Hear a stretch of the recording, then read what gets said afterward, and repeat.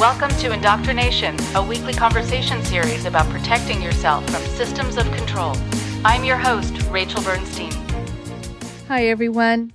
Before I introduce the wonderful guests for today, I wanted to mention a couple of things. One is that I am so excited on behalf of my team and of myself to be able to announce that we have just surpassed 2 million streams. Actually, 1 million just in the last year alone of the 2 million streams. Thank you to the powerful, powerful guests, to my talented team, and to the listeners all over the world. And I mean all over the world. And I'm going to be talking more about where people are listening all over the world and kind of doing a bit more of a deep dive into that and why they might be listening in different parts of the world, but also in different parts of the United States. So stay tuned for that next time.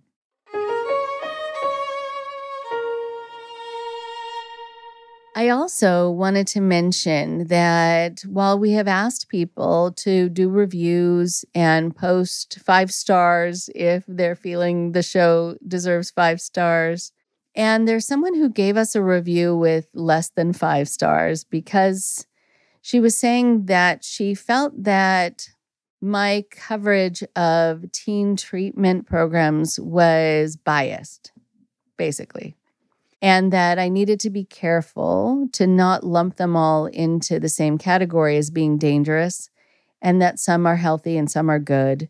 And so she gave the whole podcast a kind of a lower star review because of that.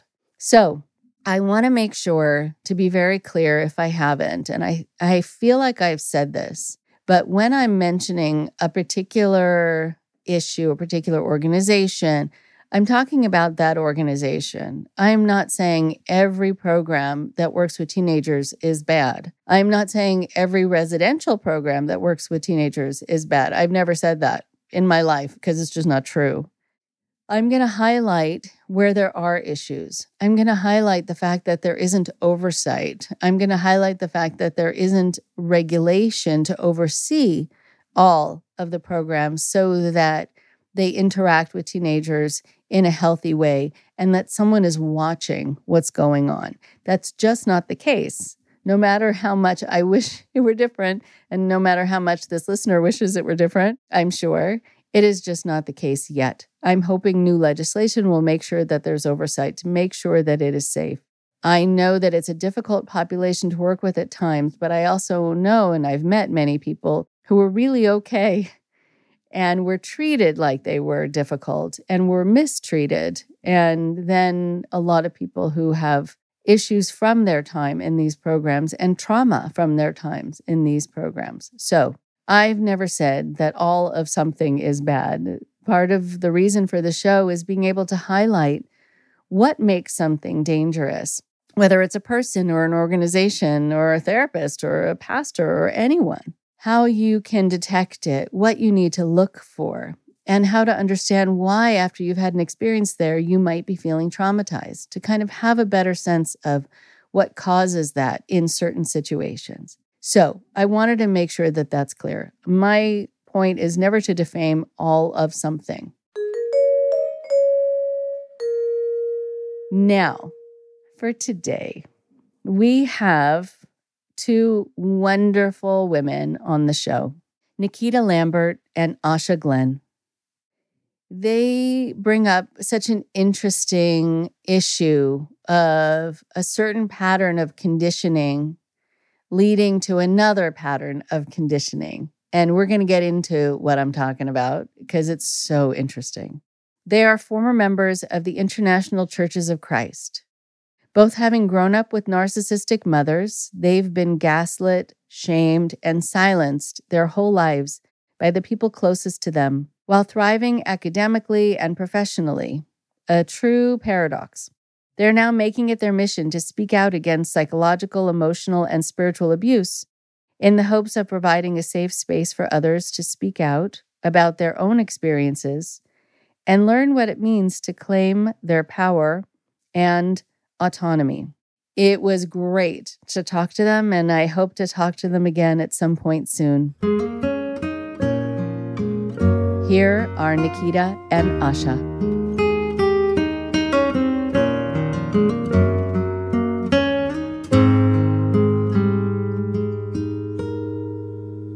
It is my pleasure to have Asha Glenn and Nikieta Lambert with me today. It's been something I've been looking forward to. These are the kinds of conversations that I truly look forward to for so many reasons. First of all, I get to meet new people who are out there talking about this, who are a presence on YouTube, who want to be able to educate people, who want to be able to use their own personal experiences, familial, cultic, and also what you've come to learn about religious trauma to help the public, which is really quite amazing. There's so many different subjects for us to cover. I'd love you to start just by introducing yourself. So Asha, can you start?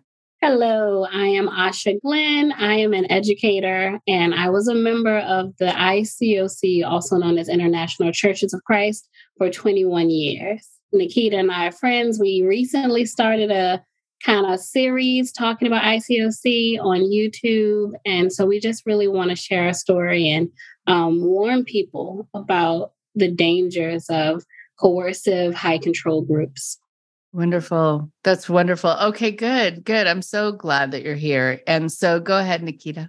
Thank you so much, Rachel, for having us on. But I was in the ICOC for maybe like 13 and a half years. I joined when I was a freshman in college, which if you're familiar with this group, you know that they prey on young college students. And I just grew into adulthood and motherhood and through my career in this organization. And Asha and I both have narcissistic mothers.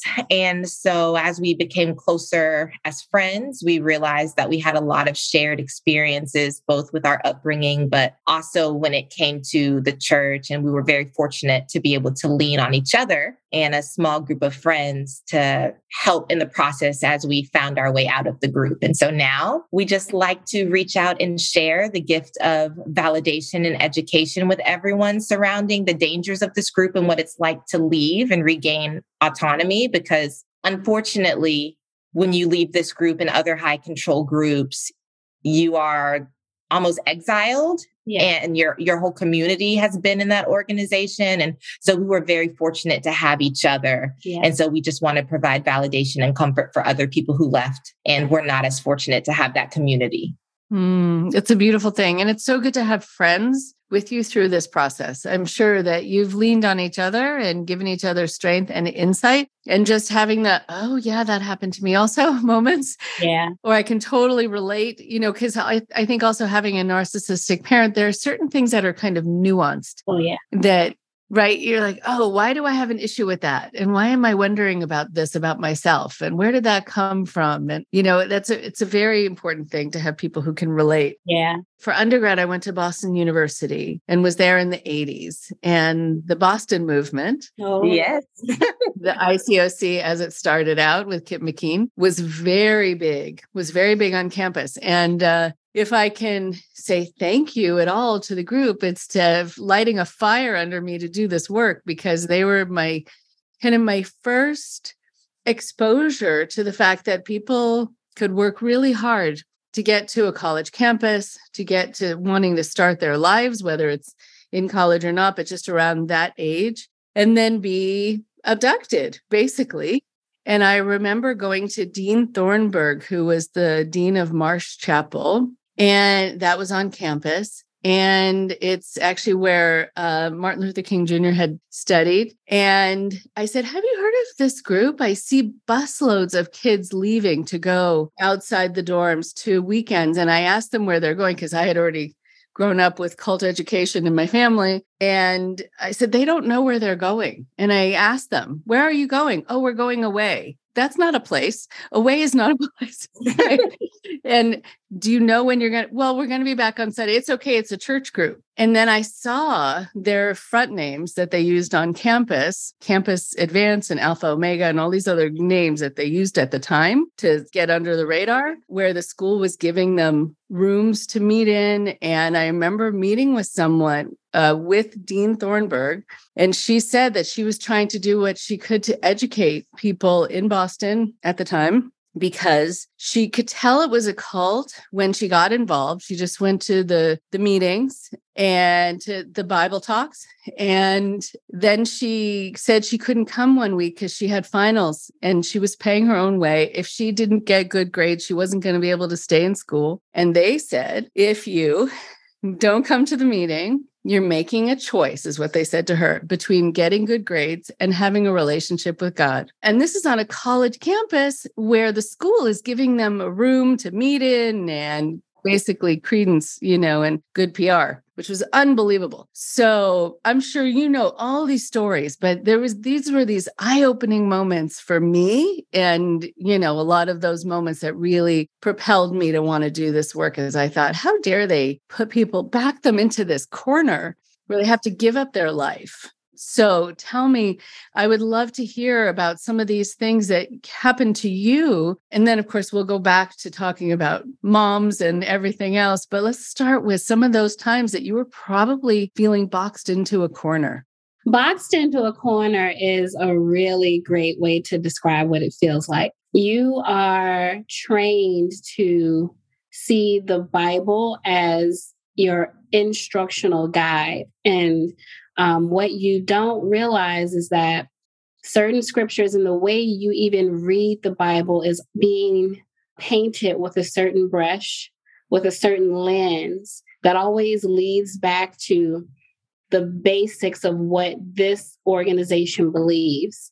And so much of what this organization believes is full devotion to them. So many of the Bible studies ultimately lead you into this idea that there is one church, one baptism, one Christ, right? They read that scripture in Ephesians, and they are pointing to themselves as the only church. And then they teach you that we as the church, the only church, is Christ's bride.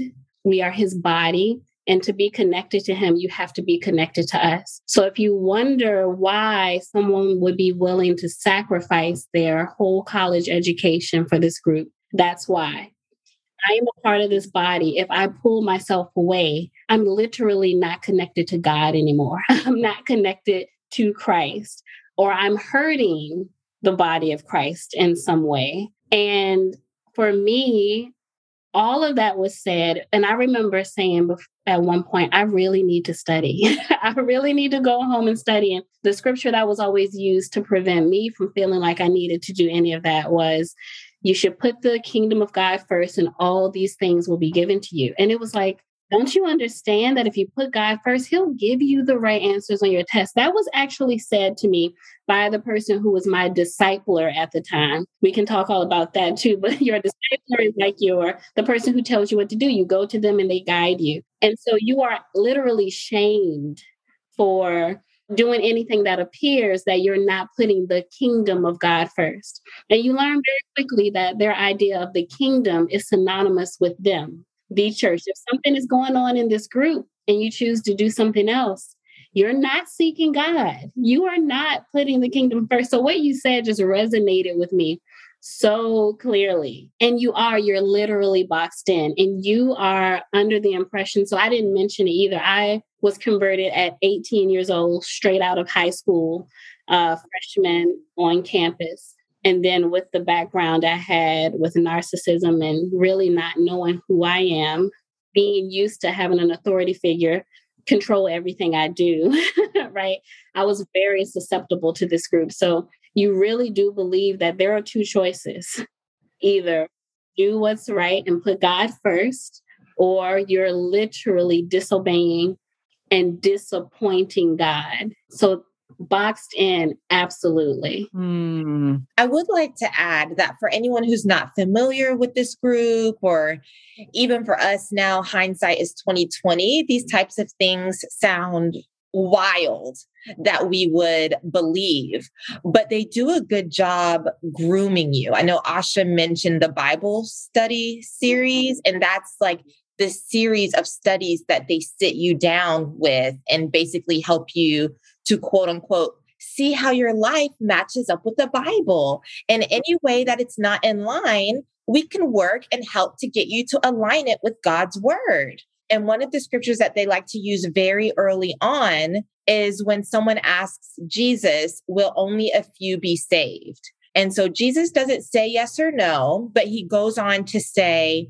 something to the effect of, you make every effort to enter through the narrow gate, because wide is the gate and broad is the road that leads to destruction, but narrow is the road that leads to life, and only a few find it.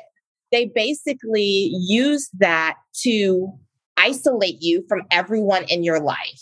Any praying grandmother, any trusted pastor or advisor, anyone else. And they just let you see, oh, well, Jesus said very few will make it. There are not a lot of people who are willing to make every effort and deny themselves and be radical to this level. This is what devotion to Christ look like. Are you going to put the kingdom of God first, like Asha said? And so anytime you think that something may be too extreme, they take you back to, well, wide is the road, narrow is the road to heaven, or these other kind of really extreme statement to center you into, we're the true disciples.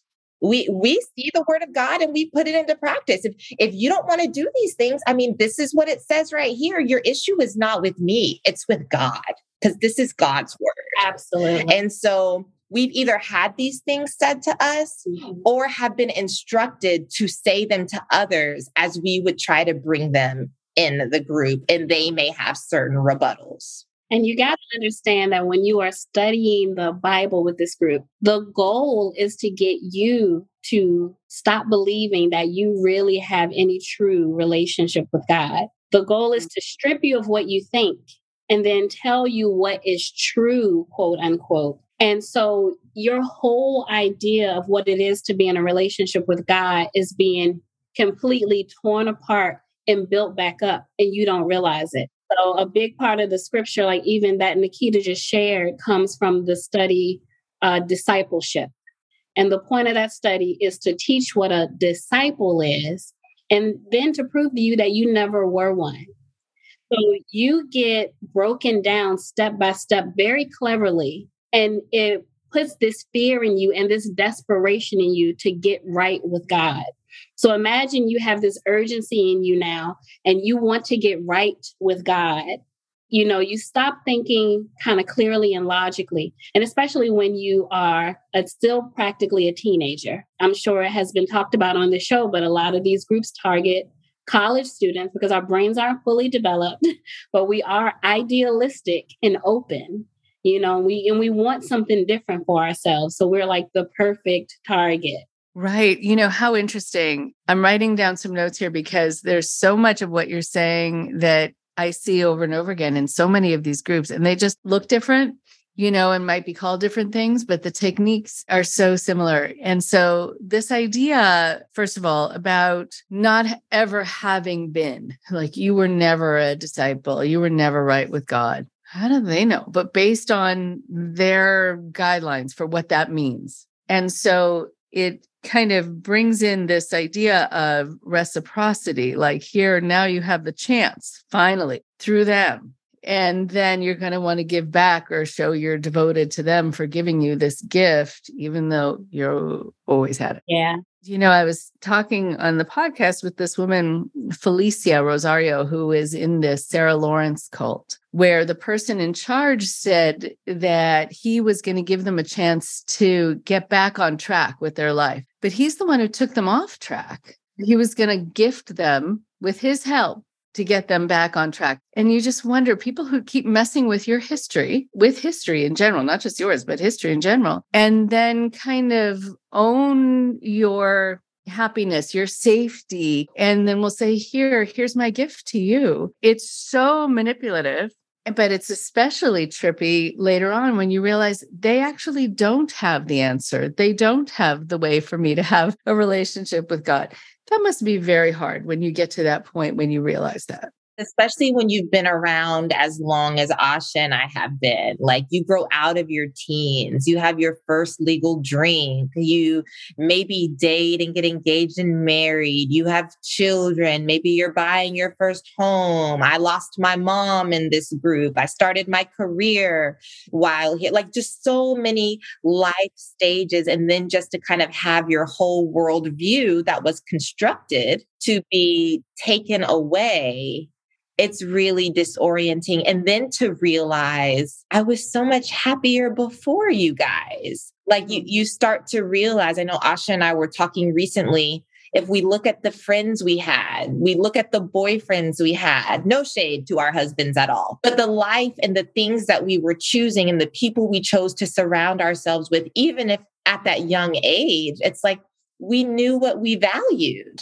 We knew what traits we wanted. We knew where we wanted to be, what we wanted to do. And so even recently, as I've been making different decisions and expressing, I want to do this. I want to go here. I got my nose pierced back in October of 2022. And I'm thinking of maybe getting my eyebrow pierced and, different hobbies. And my husband said, I just feel like you've presented as very conservative for these last 8 years that we've been married. He said, I don't mind. This is fun, but I just feel like, who is this person? Mm. And I'm like, I wanted an eyebrow piercing when I went away to college, or I always liked this music, or I always liked these kinds of clothes, just different things like that. And it's like, I'm not necessarily a new person. I'm reconnecting with the original person. Oh, yeah. Beautifully said. Right. I was going to say that you can take on a certain outward persona, and most people have them. They talk about that when they gotten involved in a cultic system. It's talking about disorienting, that they sometimes don't even recognize themselves. They know they're holding back. They know they are doing the thing and acting the way that's going to please the people around them because they feel like they have to. And then they have to kind of reemerge and find a way to do that. And luckily you're around people and you have a spouse who's like, cool, whatever. Because really it's about you just exercising your freedom to be you. You haven't changed. You now get to be fully you, which is a lovely thing. But it's very hard to put yourself on the shelf in that way for however long. And know also then the group only accepted you for that persona, not for you. Asha, were you going to talk about that? Yeah, I was going to say, so I spent my entire adult life trying to be what this organization wanted me to be. You are pretty much taught that these things that are naturally you, your personality, are the very things you need to deny and die to. You have to die to yourself. That is ingrained in us. So when you start to push back and say, this is what I like, this is what I want to do, well, you have to deny yourself. You actually have to die to yourself so that Christ may live in you. So you receive this message repeatedly. The old has gone, the new has come. Yes. When you emerge from the waters of baptism, you died with Christ's burial and you resurrected new, and you're not you anymore. Sometimes when people get baptized, it's really creepy, but sometimes when people get baptized and they get lowered into the water, people in the crowd will say, bye, Asha. Yeah. And we thought this was so great. We thought it was so great to become completely empty and look to these leaders of this organization to tell us who to be, because that's what denying yourself is. So I had this pretty much when I woke up out of this trance, it was like, I was pretty much taught that my whole personality was a sin. To this day, I still have a hard time just acknowledging things I want to do and doing them, because there's it's a resistance inside of me that says you can't do that. It's very much like a narcissistic system where the goalpost is always moving in general. And I really mean this organization is threatened in period by you having your autonomy.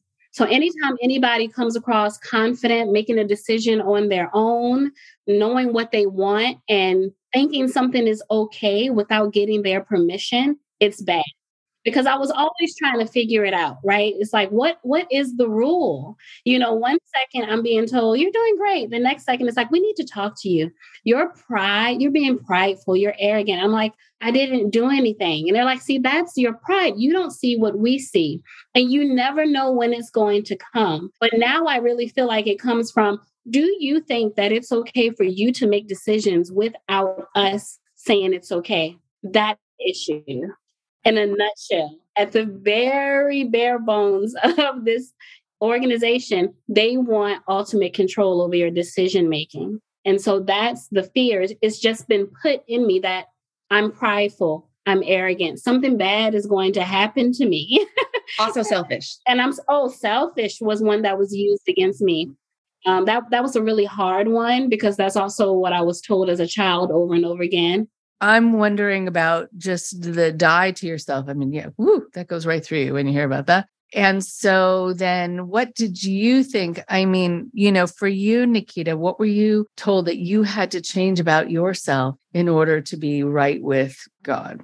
It all goes back to initially the Bible study. So especially because of having a narcissistic mom, what's the standard was laid out. I got it. I fell right in line. It was like, oh, I know the rules. And I'm an older sibling as well. So I'm like, oh, you've told me the rules. Watch me. I will even add some to the list and follow those too. So initially, definitely selfish ambition. There are several passages in the Bible that have what this organization calls sin lists. And when you get to the sin Bible study, they go over all these lists with you and they make you basically confess every flaw you have. And so I've always been very ambitious. I've always been a leader since like middle school. I was on top of any club you could think of, basically. And so then in college, I was in a program to get my MBA in 5 years. They always said of me, after I had joined the church, that I was great. I was great studying the Bible. Basically, I was very compliant and moldable. The only issue was they had trouble scheduling with me because I had so many meetings with so many extracurriculars, which I let them all go. And in one of the sin lists, they talk about selfish ambition. And so basically, are you trying to build a life for yourself or a life for the kingdom of God? And so coming from an emotionally, verbally, psychologically abusive household where I found out in my adulthood, we were not lacking money, but my mother made it seem that we were always lacking money. So my sister and I would not ask for things. I have this drive to want to create a better life for myself, right? And I'm going to do that in college. But apparently me wanting to take the steps to create that life for me is very selfish. And then also there's a scripture that talks about what good is it for a man to gain the whole world and forfeit his very soul? So then at that, I was like, oh, why would I want all this money? Why would I want a great job if it means I'm going to go to hell? This is the way that they're communicating it. Yes. And that I am prideful and I am self-important. And I need to learn how to look to a man for leadership. Because even in all the ministries, the men lead the groups, the Bible talks, and the women are helpers. And they talk about how helper in the Bible is really, it's this life-saving help. Like if the woman doesn't come to aid, the man will die. It's used to describe God coming to help the Israelites in war. Right. But in practice, when I say, hey, bro, I think there are some flaws in this plan, let's consider. The rebuttal is, you don't trust my leadership. You're critical of me. I'm going to go ask the leader. And then the leaders will say, well, if no one's really going to get hurt, you should just support his vision. Like, okay. So basically just all my dreams, all my hopes, all of my intelligence, leadership capabilities, critical thinking skills, I had to put to the side to make disciples and make young men feel powerful, like powerful soldiers in the army of the Lord, while I facilitated people bringing snacks to Bible talk. And then also I had to leave a romantic relationship as well. And that was very hard. That was very challenging. Right? Yeah. Asha, what do you have to say about that? Oh, yeah. I was thinking also a big part of this whole process is the weaponization of acceptance.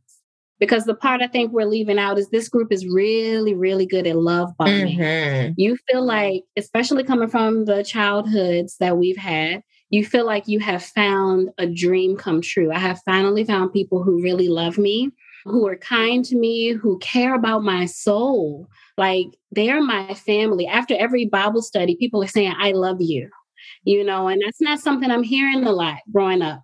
I'm not being treated so nice. These people appear to have these beautiful families. My family was very broken. So you are drawn into this.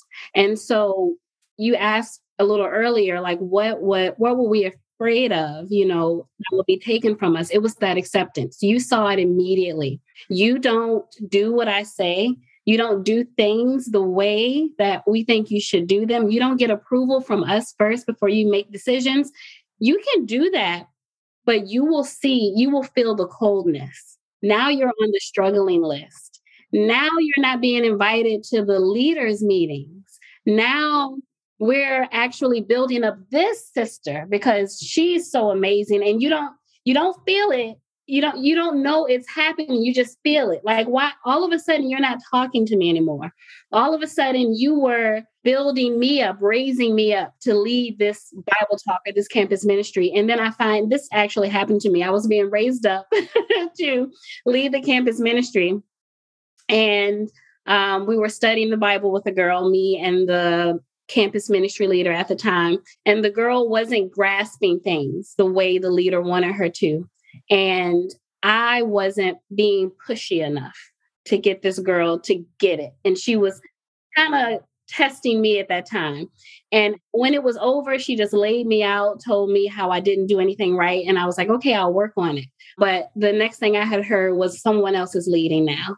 It would happen like that. You're like, oh my gosh. They wouldn't talk to you, wouldn't officially let you know, but they would announce it in front of the group. This person is leading campus ministry. And you have to sit there and take it. Like, I've been rejected. So it's all this rejection for not doing things right. And you just want that acceptance back. And you are clawing at it. You're like, I want it back. What happened? So, and it's the trauma bond that they create. And you're like, trying again. Yeah, no, it's really, really powerful. I think that's also why so many of these groups will make you feel disconnected from people outside, from the rest of the world, distrustful or greater than or less than or whatever it is, but you don't feel like a part of things anymore. So that you have to cling to these people because they're what you have or they're what you have left. Yes. It's like an abusive relationship where they separate you from your friends and family, and then you're completely dependent upon them. And now you feel like I can't go back. I've rejected all these other people. I've turned my backs on them. I've told all of them they're not Christians anymore. You're all I have left now. Yeah, right. And then you can't be out of favor with them because then you'll have nobody. Nobody. It's very rare. What we had coming out of this organization, having a group that were supporting each other as we did this, is so rare. When you leave this group, you are shunned. You are isolated. You are treated like something is wrong with you. And that's probably what kept me in for 10 years longer than I should have been, was that rejection that I knew I would experience. It is a miracle that I got to deconstruct and leave with a group of friends. I personally don't know that it's something I would have been able to do without the support I had. You're absolutely right. Yeah, we've actually, since starting our series on YouTube, received several messages where people say, I'm thinking of maybe leaving, but I'm just really afraid that if I leave, I'll have nothing. Yep. And that is so heartbreaking. Yes. I was like some of my friends, years while still being a part of this, group a couple years ago would joke about this. Like, man, we should leave, but then we'll lose all of our friends. It's something you just know is going to happen. And on top of people messaging and saying, I just don't know what to do. I'm scared I'm going to lose everything. We've had people who did lose everything message us and say, I left 5, 10, 20 years ago, and seeing this video has validated me so much. I just tried to stuff it and move on with my life, but I knew something happened to me here. And you all being open about this has helped me so much. It's given me so much clarity of what's happened to me. And it's been validating and it's overwhelming. And we knew it. We knew that this is what people experience, but to have people tell us this. I was broken when I left. I wish I had people to talk to, but I had no one. And it's devastating. It is so devastating. And it's so cruel for a group to do this to people. So cruel to leave them with what they think is nothing and no one. I mean, can you imagine? Wow. And I think the extra cruel thing, and I know Asha and I have touched on this in a couple of the videos, is that when you join, because of the love bombing and then also the grooming where they condition you to think that this is your real family, when they talk about this is the family of Christ, we are the body, I need you, you need me. And then there's a scripture where, Mary wants to see Jesus and Jesus says, well, who are my mother and father and brother and sister? It's those who do the will of Christ. Yes. So they're literally it's textbook cult. You can't trust your family. We are your family. And so even as assured as I am and validated as I am with the group, even just recently, my husband had a conversation with one of the leaders in the church who was very present while I was studying the Bible and back in my college days. And, I saw him as a big brother. We haven't talked, and I know where his mind is. He's very, very deep in it. I'm not necessarily looking for validation from him, nor do I expect it. But when my husband shared what he said about, no, I haven't watched the videos. Why would she post those videos? Some of the things she's saying, they're not true, or just these different things, and thinking, I was convinced I would have gone to the grave thinking this man was my brother. And to hear that I am hurt, I have been hurt. I have been devastated. I have been violated. I feel in certain ways my life has been taken to shambles. Mm-hmm. You didn't call to reach out when I left 2 years ago. You didn't say, hey, I heard you're thinking this. What happened? What's going on? And then now I put a video out and you are so threatened by me exposing what's going on that you would rather dismiss me and slander me than to check on me, who you had convinced you loved me with the love of the Lord. Yeah. You loved me so much that I should leave my biological family because they actually don't even understand the real love. How could they love if they are not connected to Jesus? I love you in ways they never could. But this is how you respond when I am being vulnerable and sharing my wounds with the world. You have not texted me. You have not asked to hear my perspective. You just feel so confident and smug to say those videos are destructive and they don't seem true. And so that's the kind of organization that this is, that we love you and we accept you and we want you to leave everything you've ever known. But then when you step out of line, like Asha said, we will disown you and slander you. Right. It's incredible. I think going back to this idea of a sin list, and for a while it was called a sin study. It was gone through different names. Oh, you do a sin list as part of the sin study. Oh, got it. Okay, right. So I remember talking to a number of people who did this, and they would sit down and they had been kind of goody-goodies, as they said. And there wasn't a lot that they had to put on this list, like to add to it. And they were encouraged to kind of do that and disclose things about themselves. There wasn't really a lot. And so then it was, well, have you ever had a thought not have you done something, have you ever had a thought that was anything like jealous or something, coveting something, which is everybody in the world. And then there was the experience of them feeling like unless they thought of more things to add, they were disappointing the person doing it with them. Like they had to keep coming up with things, and some kind of made up stories or exaggerated stories, because they were getting this feedback, like this person was going to be disappointed with them, that they weren't disclosing more. Then you can start to believe that about yourself. Like, oh, look at how sinful I am. Look at how many things are on the list. And you didn't realize how much of the social dynamic was pushing you to disclose these things. But also there's no way of doing reality testing in that moment to have someone, I wish someone could just jump in and go, hey, y'all, that's all normal. That's all okay. Doesn't mean you're a bad person. It means you're a human being. So can we just kind of take that all off the list and give you a clean slate? But that there's nobody there to do that for you. No. And when it really comes down to it, that whole process of the sin study and your sin list is to expose your vulnerabilities, to expose the things you truly care about, the things you love, and to tell you that those are the things that are going to prevent you from truly following Jesus. That's the goal. Everyone's sin study is very different. There's a process, but the goal is to find your weak spot, the thing that we can use, your vulnerability that we can pull out of you and manipulate. And once we have that, we have you. That's what it is. That's why it's so all over the place and so intense, and you're digging and you're forcing a person to come up with something to believe about themselves. They'll have you brainwashing yourself after a while. Yes.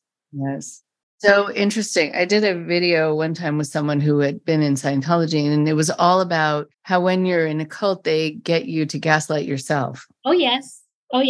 And it's like hard to get out from under that, make sense of things. Okay. So I want to be able to move to, there's so much we could talk about. I want to be able to move to, how you guys got out, but then to do a retro move after that to your upbringing and what was similar and what kind of, made you vulnerable or open to some of the messaging in the group. So for you, Nikieta, what was the catalyst for you finally leaving? The pandemic.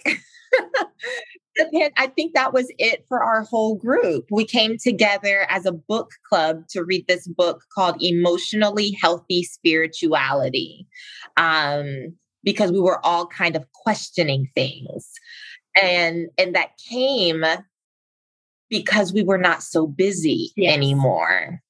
We did not have to go to Bible talk, and we did not have to go to individual Bible studies to try to convert people. And I remember there was a women's event coming up in March of 2020. And I was so grateful. I think it was 1 or 2 weeks before mine was scheduled that it was postponed, of course, indefinitely, but I was so relieved because I didn't want to go. And so you go from all these meetings multiple times a week to now I can just go to work and I can go home and I can spend time with my family and I can think and I can reflect. And instead of just go, show up, do the things, say the things, go home, and you're just a robot. You're a robot. And they keep you busy so you don't have time to wake up. And actually, there's a woman, Trisha Hersey. She has a whole platform called the Nap Ministry. And she talks about how so many of us, we can't really wake up because we're not sleeping enough. We're not resting enough. Yeah. But when you do rest more, you can see what's going on in your life. And she has this whole pushback against capitalism and overproducing and all of that. But anyway, it was that being able to slow down and say, I don't like when that person talks to me like this. Or, you know what? Church has been really boring for a long time. I think I would feel more connected with my spirit if I stayed home instead of having to show up and put on a show, or something about this doesn't seem right to me. So that, along with, there was a whole social justice movement of 2020 with Ahmaud Arbery and Breonna Taylor and George Floyd, and especially being a Black woman in the organization. We have a couple of videos that talks about this at length as well. But coming from a narcissistic mother, being the head of my household, I was used to being told I needed to be more. I needed to be different. I wasn't good enough. I need to do this. I need to do this. I need to change this. I need to change that. But I think what helped me to snap out of it even more was no matter what I do or how I try to repent, I can't change the color of my skin or the color of my husband or son's skin. And to see the continued lack of compassion or sensitivity. So now you're getting into this is Christian nationalism, where it's a lot of times in these diverse spaces, which the ICOC often in some spaces gets credit for being very diverse in terms of there are lots of people from different backgrounds there. But the leaders are overwhelmingly white. And so there was all this pushback. They didn't feel like there needed to be an address for the Black and brown members who were hurting. That's not spiritual. Your eyes are set on this world and not on things above. Don't be divisive. Don't be antagonistic and things of that nature. And so I think that spurred even more of like, I thought we were family. Right. The pandemic has been, of course, horrible, caused a lot of deaths, a lot of loss in so many ways. And at the same time, it has given people this natural break and escape from situations. There are people who felt that they were saved because they had been in a different country or their abusive spouse was somewhere else and couldn't get back home. And it gave them the time to pack up their stuff and get, it's been very interesting. Although abuse levels have been higher, that people have been stuck at home and the pressure of it, unfortunately. But still, in some situations, it has given people that break. And something that I tell a lot of people who are really wondering if something is okay or not is I will say, just if you can, if you're in an environment where you're being watched all the time, see if you can even just go out for an hour and just go for a walk, sit under a tree, just do something and just be out of that so that your ears aren't ringing, so your heart stops racing, so that you get to think a little bit and wonder, do you want to go back? And is it safe, really, emotionally, spiritually, to be there? I'm so glad that you were able to have that break and notice it, and probably notice a lot of the irony. Like here you were being told that you had selfish ambition, but really, the leadership of most cults are the ones who exhibit and embody selfish ambition. They just don't want you to have it, I think, because they don't want you to hold on to your cash or whatever, or be stronger than them at any given time. So it's very interesting what you get accused of and what you get warned about not being. Usually those are the things that the leader is and does. So for you, Asha, what was the turning point? What prompted you to leave? It had been a process for quite a while, but ultimately, same thing, pandemic, being able to slow down and think was huge. I had actually, that fall before the pandemic, I had went to something called the Global Leadership Conference. It's another event put on by church people, but they also have secular people speaking. It's something people at my job go to. And they had Henry Cloud there. And he's the guy who wrote the book about boundaries. And he was talking about how churches are supposed to heal people, but they actually cause more mental illness than just about anything out there. And he expressed a big part of why is because they control people's lives, and they tell you what to do. It's like having someone else at the steering wheel of a car you're driving. It causes anxiety, depression, panic. And I was floored. Because him saying someone else is at the wheel of your life, I'm like, that's how I am living, and what I've been taught is righteousness. So that was like step one. And it was actually, I was talking to some of my friends about this because I had another friend who was in the process of leaving. And of course, she was talking to me and another friend because she was so afraid that we wouldn't be her friend anymore, right? And I was like, I'm not going to be like the rest of the people in this organization. Me and you will always be friends. But speaking with her was helping me. And one other girl in this group suggested that book, Emotionally Healthy Spirituality. And that's how I had started reading it. And then my friend Rebecca was like, we're going to do this book club. So we all started slowing down and looking at this book. But ultimately, for me, the pandemic was an extreme time of fear because I have respiratory issues already. Common cold will give me pneumonia. So I was like, I've had pneumonia twice as an adult already. I'm only 42. And I know what that feels like. And the only thing that gives me comfort is knowing that my antibiotics are going to work. But with this new, virus, I could suffocate to death. So I'm literally thinking about this. I could die in this thing. And I have 2 small children and a husband. And, I'm very concerned. And this church's concern is making sure you still meet with people, making sure you still are connected. And they started to sound literally frantic, with these Zoom meetings and stuff. And make sure you're still make sure this. And it was like, can we just breathe? People are dying. There are people in this organization who were in the ICU. They're like, so-and-so is in the ICU. Yeah, they're on oxygen. Make sure you meet. Because I feel like at that moment, they understood the power of keeping us busy and connected. And they started getting scared when it wasn't happening. And that's when my eyes started opening. Like, you don't seem to care about us. Like literally surviving. You just want to keep us together. So we're constantly brainwashing each other, continuing to keep each other brainwashed. And because I was afraid of death, I started thinking, well, when I die, am I even going to go to heaven? Because one thing this organization does is they teach you that we are the only true Christians. We know the way to get to heaven, but also they dangle it. If you're not acting right, it's like this thing you constantly have to work towards. So it's like there is a safety net, but we're not sure it's going to be there for you. It depends on, how we feel about you this week. And I was supposed to be certain of my salvation, but I'm very, very unsure. And when I started thinking about, like, well, how do I know? The list I created in my head was all things that my leaders would find acceptable, not necessarily what the Bible says. So it gave me that time to evaluate myself, like, wait a minute. And I thought about the scripture where Jesus is telling people, I never knew you. And they're like, but you taught in our streets and we ate with you, and he's like, I never knew you. And I was like, I think that's me. I think I'm more concerned about these leaders than actually a relationship with God. And that's when I started to wake up.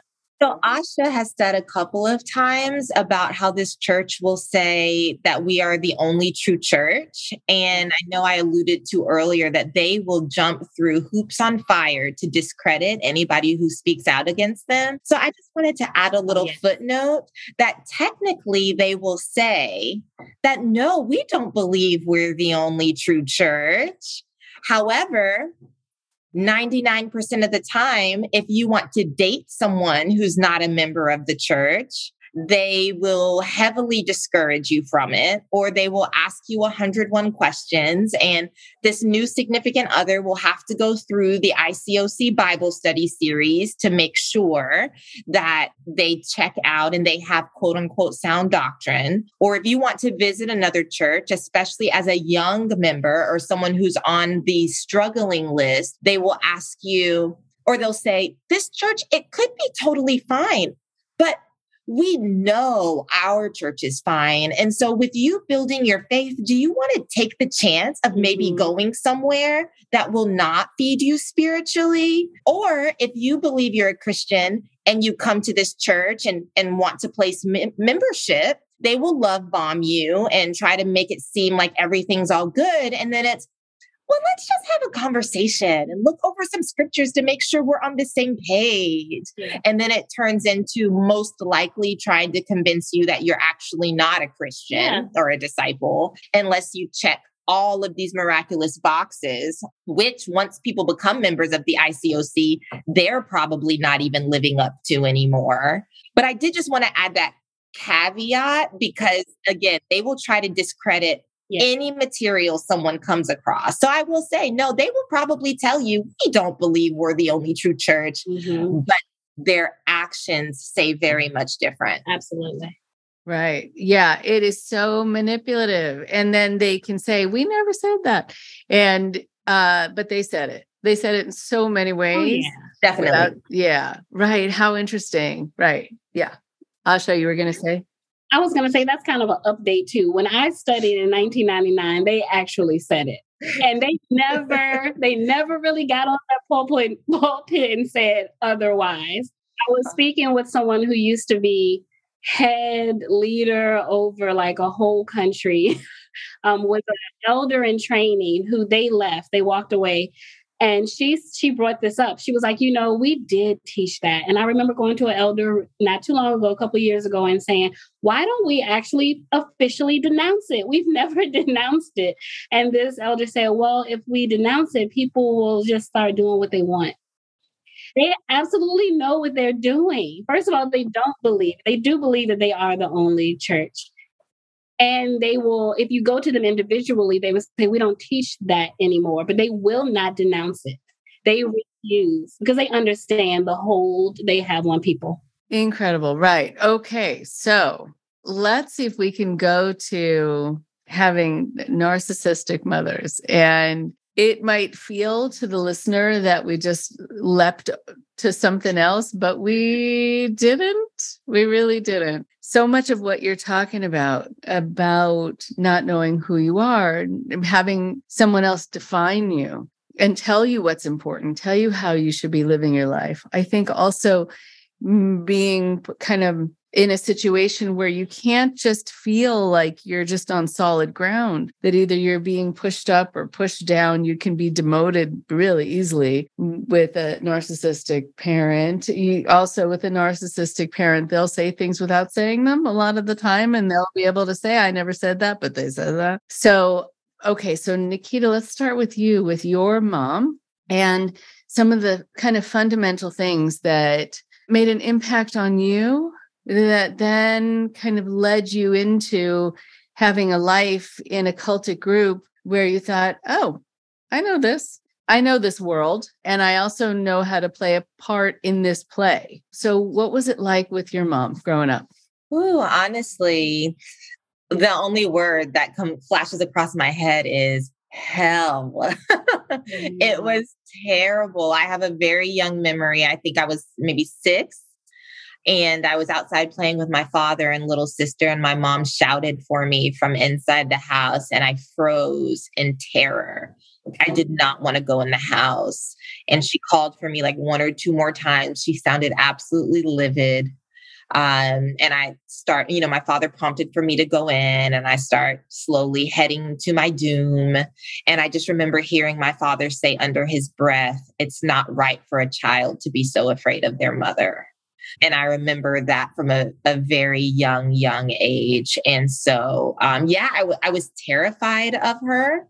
I have a young son now, and I'm just amazed every time he wraps himself around my legs or crawls into my lap without asking me, because I did not even feel comfortable touching my mother. So gaslighting to no end. I didn't say that, Nikieta. No, you're just being sensitive. Nobody's trying to hurt your feelings. Body shaming, to an extreme sense. Like she would, so especially in the 90s and early 2000s, maybe even the 80s, I think very common. A lot of our parents were heavy into diet culture, but my mom would take it to another level, adding shame and say, go look in the mirror. Mm-hmm. Go look in the mirror at how fat and sloppy you look. And then I guess you would see I was defeated. And so her apology would be like body spray. So like, here, let's go to the mall and buy me something. Lots of, I don't know the word for it necessarily, but again, remember I was very high achieving in school. So I was student body president. I was winning oratory contests starting in middle school. In middle school, I wrote a whole play that my school performed in middle school. And I was doing all of these things. And then my mom would say, if I didn't wash the dishes, I don't know who you think you are. I don't know why you think you can lead or anybody should be listening to you. It starts at home. You can't even take care of the things you need to do at home. I don't know why you think you can go to school and put on for everybody. So like those kinds of things. And it's kind of hard to sum it up so briefly, but she was just really an enemy, but then always they hoover. So when they can sense that you're going away or that you're starting to catch on and you're really putting up boundaries, then it's, oh, I can be really sweet for like 2 weeks. Yeah.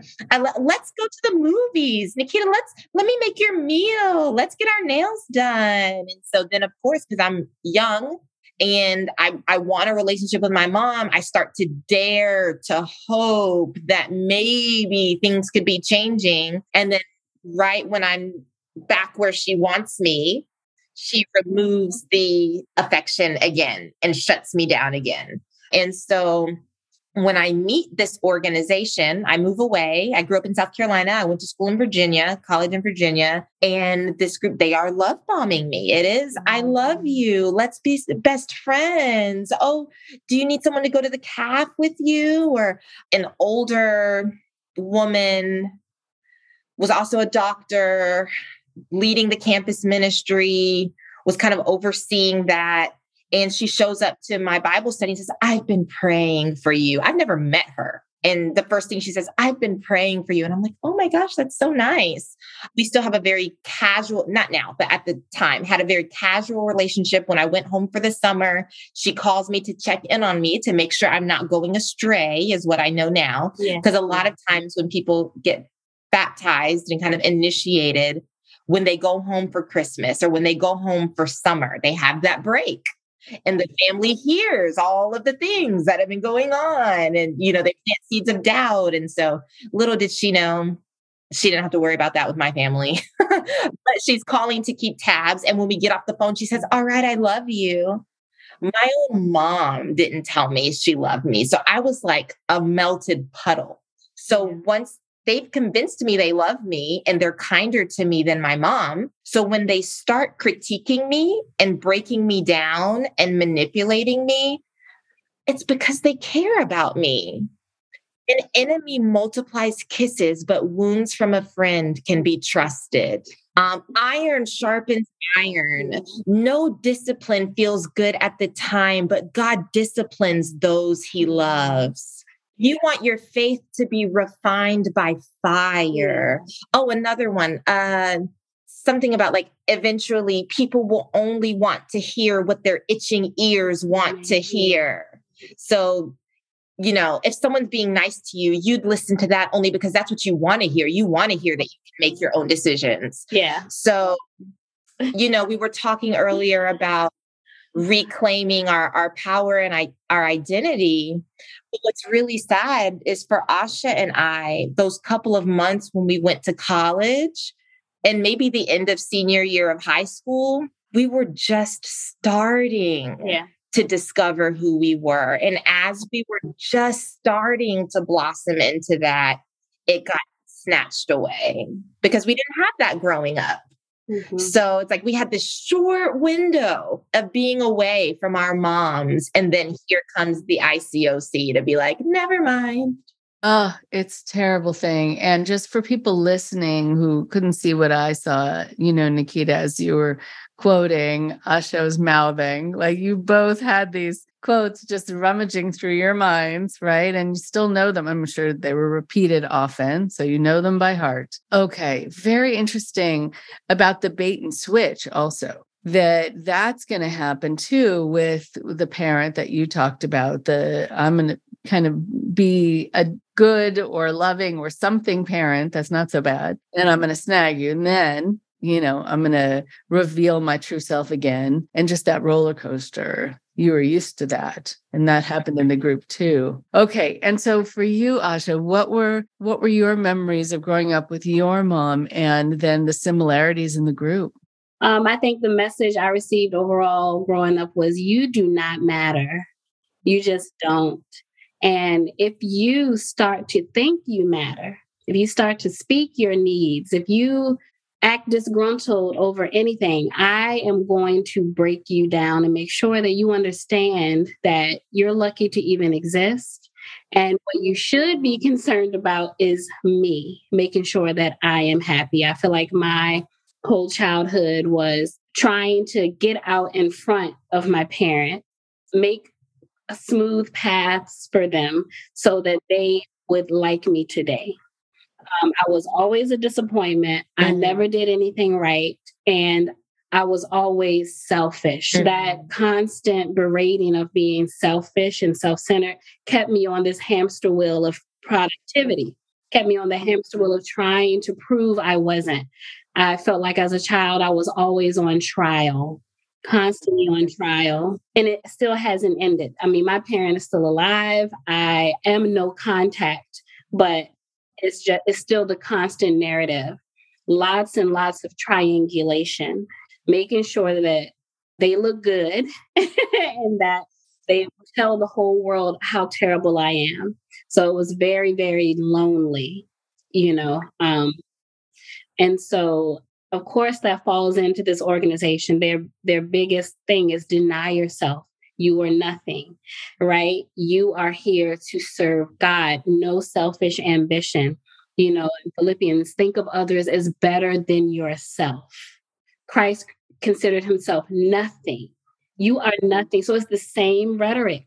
But at least this time I'm doing it for Jesus. And, you know, and I can get that approval, I think.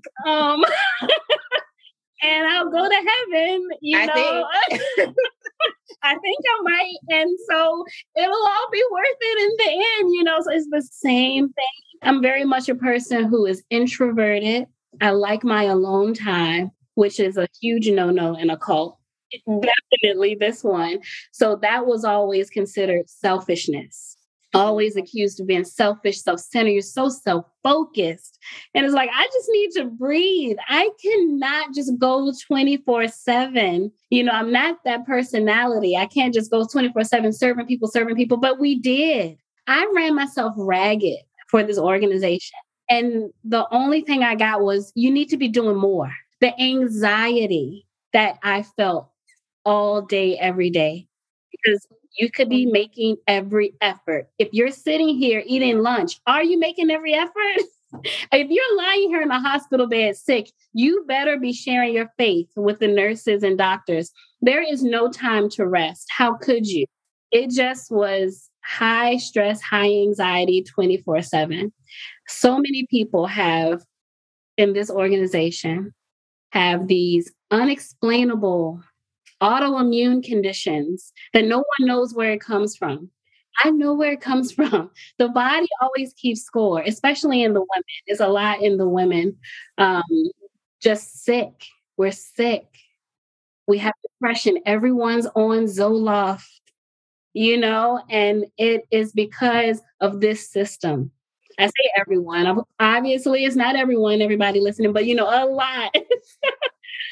And it's just tough. Right? Wow. You know, there are some people who are not able, in terms of their wiring, to be able to be a parent. I can't say this personally to any one person who I haven't met, but there's some people who have no business taking that on and taking on someone else's heart and soul and needing to be a caretaker and needing to be selfless for them because they're just not equipped. You know, then you have these children who are the walking wounded from that.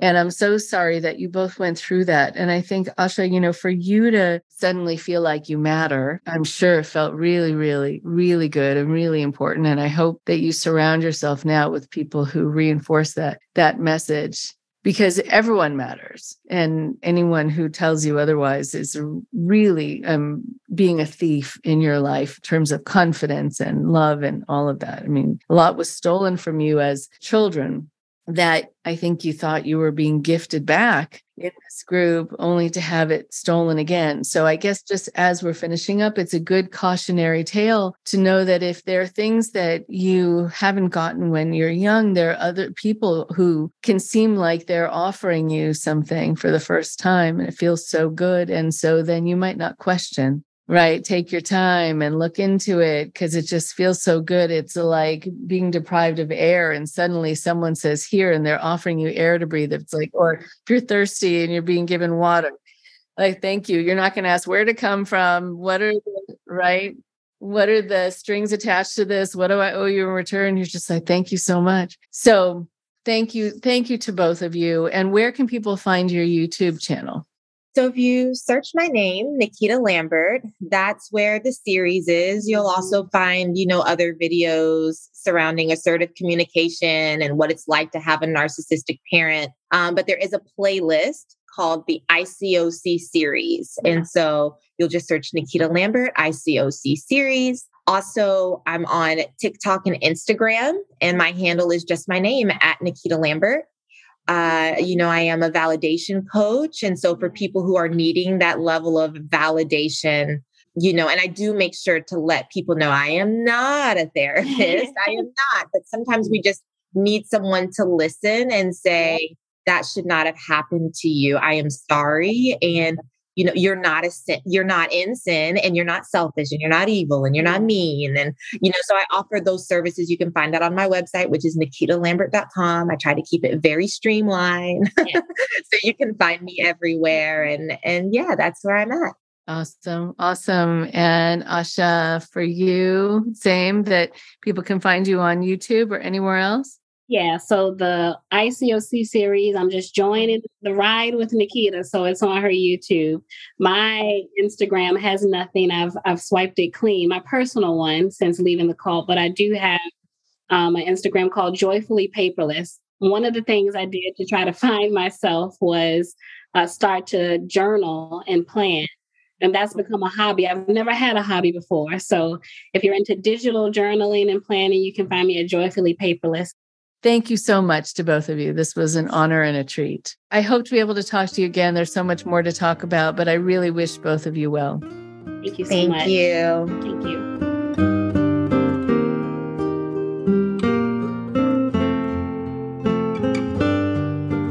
One more thing before you go.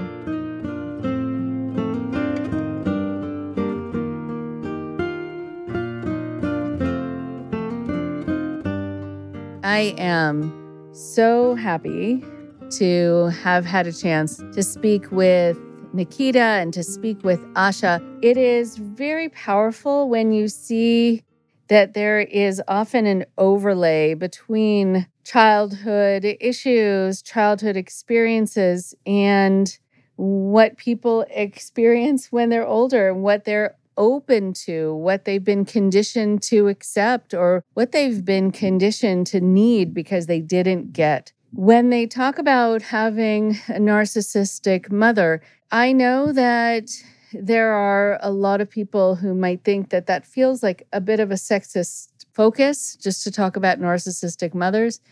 And so I want to be careful because sometimes people might hear something in what I say in the podcast, as I mentioned before, that there is just as much of an instance of having a narcissistic father.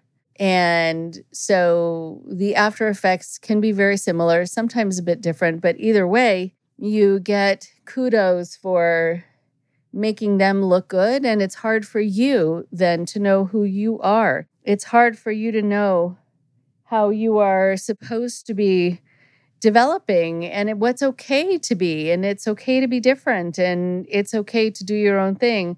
It's also okay to not be perfect. It's also okay to not be a perfect reflection of the parent as the parent wants to be seen. That's not your job as a child, but it can feel that way having a narcissistic parent. Then getting involved in a cultic system where you are also supposed to make the leader look good, make the group look good, make the whole organization and or religion look good. But it really shouldn't ever be your responsibility to hold that. It should be their responsibility to fulfill your life in some way and make it feel good and right and to make you feel accepted.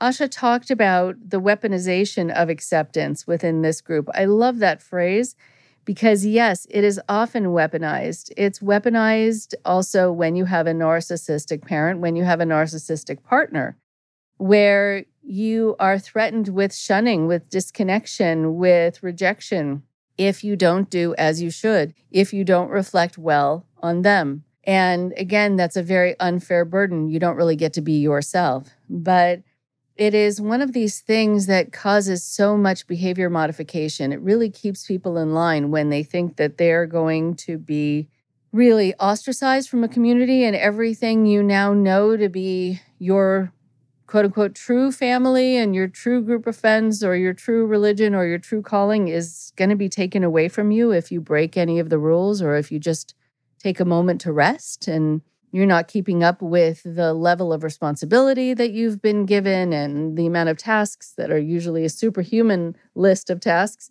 to achieve in a short amount of time. You're always worried that you're no longer going to be accepted. And it's very easy to get demoted within a cultic system. It's very easy to be demoted within a family system where there is someone who is very strict with you about how you're supposed to be. And the way you're supposed to be is exactly as they tell you to be, not the way you were really often intended to be. It's a wonderful thing, actually, that people experience when they come out of groups like this. And they find that the world outside is a much more accepting place. Actually, they don't have to worry about rejection nearly as much as people within these groups where they are love bombed, where they are just showered with so much love and affection. So they think they've reached this sort of nirvana. When you also are raised with a parent who is self-focused, as a narcissistic parent often is, then you really find that you are lacking being love bombed. You're lacking having that kind of focus on you. And so if that has been your experience, I want you to be very cautious when you find yourself in a new relationship or in a new organization. You can very easily be swayed to think that this is the best thing ever just because it's filling that space, that gap, that part that you have been thirsty for. The need for attention, the need for acceptance, the need for love. So know that if you feel that right away and it feels amazing like a drug, take a step back. I know this is asking a lot of you because it's going to be very hard to do because it really does release so many good feeling chemicals in your brain. But do take that step away and say, is this real? And you'll know it's real if it's something that lasts over time. If it is just to get you enamored with the group and with them, and if it's just to draw you in, it's not something that's going to last. In fact, you'll find that you're going to be sort of raised up and love bombed and then just as easily drop kicked and pushed out. And so you want to notice how the group operates and you want to notice how the leader operates. If they are loving and kind, they're going to be that way consistently. If they are accepting, they'll be that way consistently. But if you notice that some people are getting pushed out and demoted and punished and ostracized right in front of you, know that it's only a matter of time before that happens to you. I want you to be in a situation where it's safe, where there is consistency in the way that you're treated, and you're not, quote unquote, love bombed just to get your devotion. Because that's wrong to do. Love should never be used in that way, should never be weaponized, just like acceptance should never be weaponized. Stay safe out there. Talk to you next week. Thank you very much for listening. Please support Indoctrination on Patreon at patreon.com/indoctrination. Be sure to give us a follow on our social media. Find us on Facebook and Instagram using @indoctrinationpodcast. And for Twitter, find us at @_indoctrination. We love hearing from you too. So send us an email at indoctrinationshow@gmail.com. And for more updates on the show, visit our website at www.podpage.com/indoctrination.